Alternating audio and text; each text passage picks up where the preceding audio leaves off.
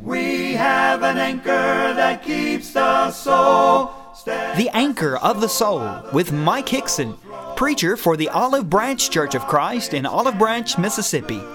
Grounded firm and deep in the Savior's love. And now, Mike Hickson. How are you using your 1440? By the way, what does 1440 signify? Anybody? Time. You have 1,440 minutes allotted to your account every day. You can't save it. You can spend it, but you can't save it, nor can you share it. You might squander it, as oftentimes we find ourselves doing. Time is a very important commodity, isn't it? Matter of fact, I would say as I grow older in life, I become more keenly aware of time. When you're a teenager or in your early 20s or maybe even in your early 30s, time is not what I would say to be a relevant issue. At least it wasn't for me. But I can assure you time is very relevant now. Because I understand whether I like it or not, time is running out. And I don't say that pessimistically, but rather it's just a fact. The fact of the matter is we're not meant to be here forever. And so what we want to do is make wise usage of the time that God blesses us with. Now, the psalmist, the passage read a moment ago, Moses, of course, the writer. And Moses talked about how we might live to be 70 or 80 years of age. And when I was a teenager, 20s, 30s, 80 years old, that seemed, I don't mean this disparagingly, but seemed ancient. Matter of fact, I had an uncle when I was in high school. He died of cancer at 62, and I thought, you know what, I always thought of him as just being old. But I've rethought that. Doesn't seem nearly as old as it did when I was a senior in high school. Now, David said many years ago, I was young, now I'm old. Well, the psalmist said we might live to be 70 or 80 years of age, but he said it's soon cut off, and what happens? We fly away. Solomon in Ecclesiastes chapter 12, you remember when he chronicled the aging process. One of the things that he said in that context was, there will come a time when the strong men bow down. In other words, when you're young, you're strong, powerful, you've got a lot of stamina. But as you grow older in life, you're not nearly as strong as you once were. You just don't have the stamina that you once did. Well, Solomon said that when death comes, the body returns to the dust from whence it was taken. The spirit, however, that is the inward man, returns to God who gave it. The Hebrew writer tells us in Hebrews chapter 12 at verse 9 that God is the one that has placed within each of us an eternal spirit or soul. That soul or spirit will live forever. Now, when we die, the physical body returns to dust, but that spirit is alive and well. Matter of fact, is conscious on the other side. Now, that being said, and we again talk about the importance of time and how we're using the 1440 that's been allotted to us each and every day, I want to just maybe think about for a moment or two what Moses said in verse 12. Teach us to number our days, that we might gain a heart of wisdom. In other words, help us to become wise stewards of the time that we have. So with that in mind, let me just share with you some things that I think will help us navigate our way through life and hopefully and prayerfully help us better spend the time that we have here on planet Earth, because we only come around one time in this life. And I want to try to the best of my ability to maximize my time on planet Earth. Now, this is not an exhaustive list by any means. Matter of fact, one of the things that I noticed that I left off right off the bat is that as we live here on planet Earth, we ought to live prayerfully. Prayer ought to be an important part of our daily life because as children of God, that's how we commune with God. Furthermore, prayer affords us the opportunity to express thanksgiving to Him who is the giver of all life, breath, and all things. You remember Paul said in Acts 17 that it's God that is the one that gives us life, breath, and all things. And he went on to say it's in Him that we live, move, and have our very being. So when it's all said and done, ultimately we owe everything to the gracious hand of Almighty God. James writes in James chapter 1, every good gift, every perfect gift comes down from above, from the Father of lights. And so we have lots to be thankful for. 1 Thessalonians chapter 5, Paul would say, in everything give thanks. And why is that? This is the will of God in Christ Jesus. So to express thanksgiving to God for all of our blessings, that is, those material blessings, and then I think about those relationships that we forge here on planet Earth. To thank God for our friends, family members, our church family, for all the many blessings that we enjoy each and every day. So with that being said, let me just suggest that we live prayerfully, but then also purposefully. Sadly, there are a lot of people in our world today that as they go through life, there's really no aim or direction. They lack a rudder in life, don't they? In other words, there's no design in how they operate, but rather they're just haphazardly going through life. They lack purpose and direction. Well, I think as God's people, we're to have purpose in our step, aren't we? Again, going back to Ecclesiastes chapter 12, Solomon underscores the purpose of life. And while there are many byproducts to life and the blessings of life, our purpose for existing here, according to Solomon, is to fear God and keep His commandments. In verse 13, he went on to say, for this is man's all. So that's our purpose. We live to bring honor and glory to God, don't we? Matter of fact, Paul in Ephesians 2, verse 10, tells us that we are His workmanship, and the idea there is we are God's masterpiece. And he said we have been created in Christ Jesus unto good works. So what he is saying is that as we live here on planet Earth, we live with a higher purpose. The purpose is not so much about us and about self-accomplishment and people patting us on the back and telling us what wonderful people we are, but rather it's about trying to live in such a way so that we bring honor and glory to God. So to live purposefully. But then secondly, there's the idea of living with priority. And this comes down to understanding what's really important in life. How many people do you think in the world today genuinely understand what's important? You know, sometimes we focus on a lot of things in life, somewhat like Martha. When Jesus chided her, He said, you're troubled and worried about many things.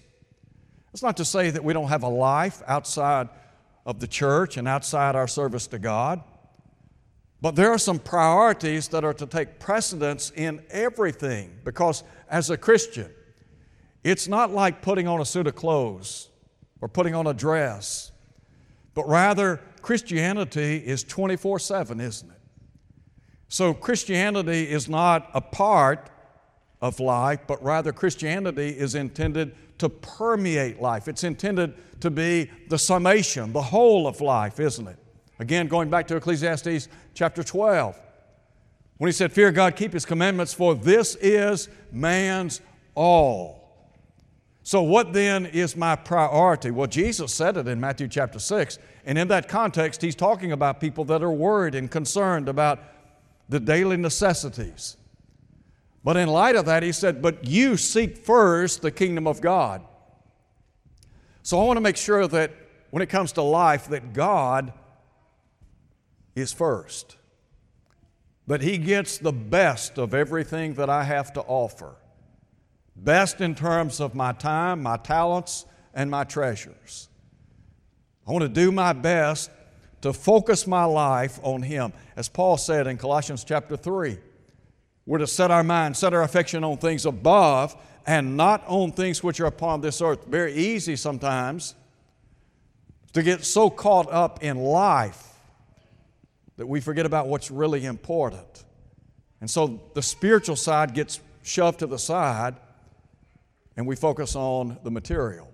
And so we want to have a balanced life, don't we? There's a third thing, that is to live each and every day productively. You know, every day we ought to be able to, well, I would say this, every night when we go to bed, we ought to be able to reflect back over the day and say, you know what, I did something today that made a difference. That in some way or another, today was productive. I remember years ago, I had a professor in college. And before he became a college professor, when he was a younger man, he spent many years in the mission field in Japan.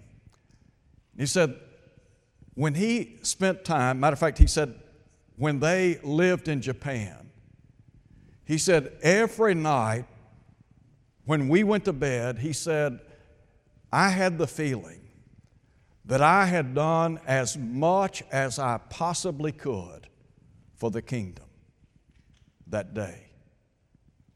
Now, I can't say that.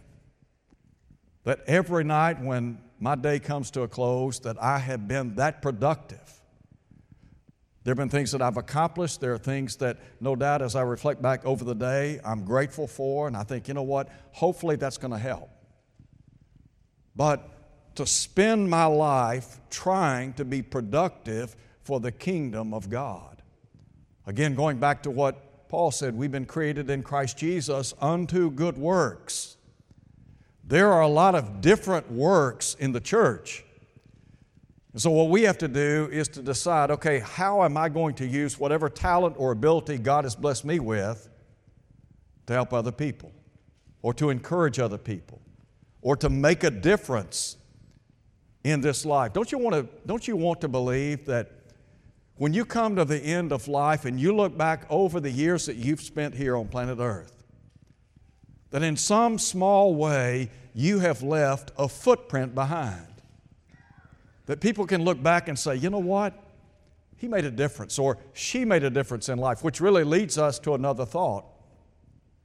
And that is to live with a sense of presence. We're not to live like we're a solitary figure on an island.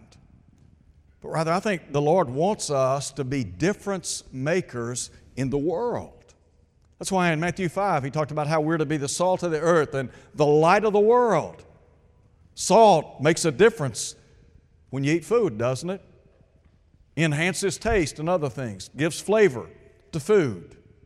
Well, by the same token, as a Christian, we ought to create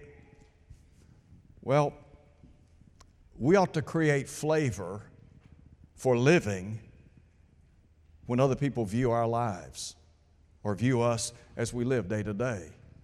We ought to be able to create a thirst for Christianity, a hunger, if you please. So we're to live with a presence. And so Jesus said you're to be salt and then you're to be light. Light makes a difference when a room is dark, doesn't it? And so Jesus said that we are to be light in this world. Matter of fact, in Ephesians 5, He said, you were once darkness, but now you're children of light. Walk as children of light. Jesus said, you're the light of the world, a city set on a hill that cannot be hidden. Verse 16, let your light so shine before men that they might see your good works and glorify your Father which is in heaven. I came across something this weekend that I've had for many, many years. When I saw this particular object, the first thing that I thought about was the person that gave it to me. This brother had been dead for a long time, but he left a huge footprint in my life. As a parent, no doubt, You're making a difference. You're living with a presence in the lives of your children or grandchildren, great-grandchildren, whatever. But to live so that we can make this world better, we can leave this world better than when we got here. Can we say that? Can we say that we've made that kind of difference in this life? Let me share with you another thought. We talk about living with a presence in this life. What about living with passion? You know, the Bible tells us that we're to love God with all of our heart, soul, and mind. We're to love our neighbor as ourselves. And one of the earmarks of Christianity is demonstrating genuine love for one another. I think about John chapter 13 when Jesus said, "By this shall all men know that you're my disciples, if you have love one for another." How often do we express our love for one another? In the church? You ever tell somebody in the church how much you love and appreciate them? You know, it's good to just let people know that you've been a blessing in my life. And there have been a lot of people that have blessed my life immeasurably. A lot of times I'll tell people, I love and appreciate you. I appreciate what you've done for me in this life.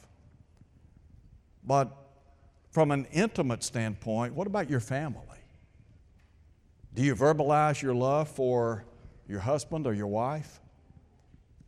Sometimes people say, well, he or she knows I love him or her. Maybe they do, maybe they don't. I don't know anybody that doesn't want to hear another person say to them, I love you. You tell your mate that? You tell your parents that? You tell them how much you love them? How much you appreciate them? I brought a lot of heartache and grief to my folks at times. But I knew they loved me, and I loved them. And I want them to know it. They're not going to be around forever. And I want them to know how much I appreciate and love them. Because in many ways, they help to shape my life. And so to express our love for family members, to let them know how much we love and appreciate them. There are a lot of people that have lost friends and family members that they were very close to. But sadly, they never expressed to that person or to those people how much they love them. That's a sad thing, isn't it? You know, to just be able to look somebody in the eyes and let them know, man, I appreciate you. Life's short. There'll be a day when, I mentioned my parents a moment ago, there's coming a day in the near future when I won't be able to tell my mom how much I love her. Won't be able to say it to my dad. Now, I talk to my mama differently than I do my dad. It's a lot easier for me to tell my mom I love her than my dad. I still love him. But to just let people know, this is how I feel. I think it's important. You know, Jesus let people know He loved them, didn't He? And if we're to walk in the footsteps of Jesus, wouldn't it stand to reason that if He told people how much He loved them, that we ought to tell people how much we love them? There's another thought here, and that is to live patiently in life. Now, let me tell you what, if you drive in Memphis or if you drive around somewhere around Goodman Road, patience is hard to come by. Just making my way over here this afternoon, I had 2 cars in both lanes, and I couldn't get around either one of them. And if I'd had a tank, I'd have probably moved them off the side of the road. But that's not how we're supposed to act. We're supposed to be patient, aren't we? And so, you know, as you live in life and as you face the day-to-day experiences of life, sometimes things will literally try your soul. And when you have difficulties and trying experiences in life, what do you need? patience, perseverance. You remember Paul said that tribulation works patience or perseverance. He went on to say perseverance or patience leads to character. Character leads to hope. And James would say, count it all joy when you fall into various trials, knowing that the trying of your faith works patience or perseverance. In James 5 verse 11, James said, you've heard of the patience of Job. How do you think Job made it through all those difficulties in his life? He had to have a persevering spirit, didn't he? He had to man up every day. And so to live patiently. Another thought, as we talk about using our 1440, what about living peacefully in this life? Now, there are some folks in this world, they like nothing better than a fight. If they're not in a fight, they're looking for a fight. And they're always snipping at somebody, chipping away at another person. There's really no sense of harmony in their life. Paul, in his writings, talks about those who are contentious. Just some people out there, they like to fight, and they like to stir the pot. But the Bible teaches the very opposite. Paul in Romans chapter 12 says that we are to live peaceably with all men. You know, one of the places that we ought to be able to find peace in life is in the home. But there are some homes that are war zones, aren't they? And you got people living under the same roof, but they're not at peace with one another. But they're constantly battling and they're constantly needling one another. I don't think that's the way the Lord wants us to live. And let me tell you this, when you think about your 1440 every day and living to be 70 or 80 years upon this earth, I'd much rather live in peace and harmony than discord and constant fighting and turmoil. You know, the Hebrew writer said in Hebrews chapter 12 at verse 14 that we are to follow after holiness and peace, and he said, without which no man shall see the Lord. If we want to see God one day and be with Him, we need to be peacemakers. Matter of fact, in the Sermon on the Mount, Jesus said, blessed are the peacemakers. Jesus was the Prince of Peace, and He wants us to live in peace, to live peacefully with one another. Then let me just share with you one final thought. We ought to live positively. You like to be around negative people? You like to be around people that they constantly see the worst, no matter what the situation. We call them Debbie Downers. But they're always negative, always pessimistic, never see the brighter side of life in anything. And yet, as a Christian, should we be positive in life? Now, that's not to say we're not to live realistically, to understand, there are some things that are just what they are. But at the same time, to be positive in life, to have the can-do rather than the can't. I can't do this, can't do that. Go back and read Numbers chapter 13, the children of Israel, when they were about to go into the promised land, or they were supposed to be going into the promised land. You remember they sent the spies out, surveyed the land, 10 came back. What'd they say? Can't do it. Not a chance. Giants in the land. You got Joshua and Caleb. What'd they say? Hey, we're well able. We can go in and take this land. Well, why? Because they had faith. Now, there are a lot of things going on in our nation, a lot of things going on in our world, and there are a lot of things that are going on I don't like. If I could change them, I would, but I can't. There are some things that I can do, so I want to do what I can do. Preach, teach, try to make the world a better place to live. But when it's all said and done, who's in control? Who's in control? You remember what the psalmist said? Psalm 99? The Lord reigns. God is on His throne, isn't He? Daniel said the Most High rules in the kingdom of men.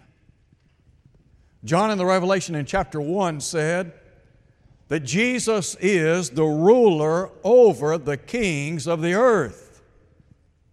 So let me tell you what, I don't care who thinks they're in charge on this earth. I know who's in charge, and that's the Lord. So no matter what happens, I can be confident and positive that God works all things according to the counsel of His own will.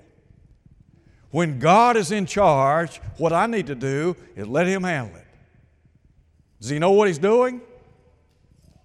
Can He handle the job? Yes. So listen to Paul. Paul's writing, and you think about the Roman Empire.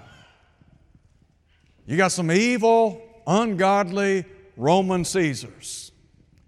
And yet Paul, in writing to the church at Philippi, would say, I've learned in all things to be content. I've learned whatever station in this life, I can be content. But he said, I can do all things. Note that little word, C-A-N. I can do all things through Christ who strengthens me. And here's the key. No matter what comes our way, we can make it. We can handle it. We can handle it because we've got somebody at our side. And who is that? It's the Lord. So whatever foe or adversity I face in this life, no matter how difficult the situation in life, I am armed with what Paul said. I can do all things through Christ who strengthens me. Brother George, probably his favorite verse in all the Bible. But it's true, isn't it? So rather than looking at the glass half empty, why not look at it half full and have the attitude, you know what, we can do that. I can do that.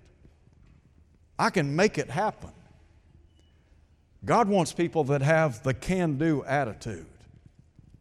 If we're going to take the gospel to the world and change the world through the message of the cross, we got to do it with a positive attitude. Look, we can do it. God would never have said to do it if He didn't believe we could accomplish it. So, how are you using your 1440? Well, let me ask this question. How have you been using your 1440? How'd you use yesterday? That time's gone forever, isn't it? Gone. Forevermore. Right now, we've got what? About 10 hours left in this day. What are you going to do with it? At midnight tonight, that bank account is going to get another transaction. 1,440 minutes deposited to your account. What are you going to do with it? Here's the truth. Whatever we do with our time, it all falls back on us. I'm responsible, as you are. I know we got to sleep. I know we got to eat. I know we have to work. I know we have family time. We have a lot of things going on in life. But before you know it, it'll be over with. So use your time wisely. That's what Moses said. It's true today. Give us a heart of understanding so that we might apply wisdom to daily living. Thank you for listening to the Anchor of the Soul. Your speaker has been Mike Hickson, preacher for the Olive Branch Church of Christ, located at 9100 East Sandage Road in Olive Branch, Mississippi. To hear this lesson again, go to olivebranchchurchofchrist.org. Tune in next Sunday for more of the Anchor of the Soul. We have an anchor that keeps the soul steadfast and sure while the billows roll. Fastened to the rock which cannot move, grounded firm and deep in the Savior's love.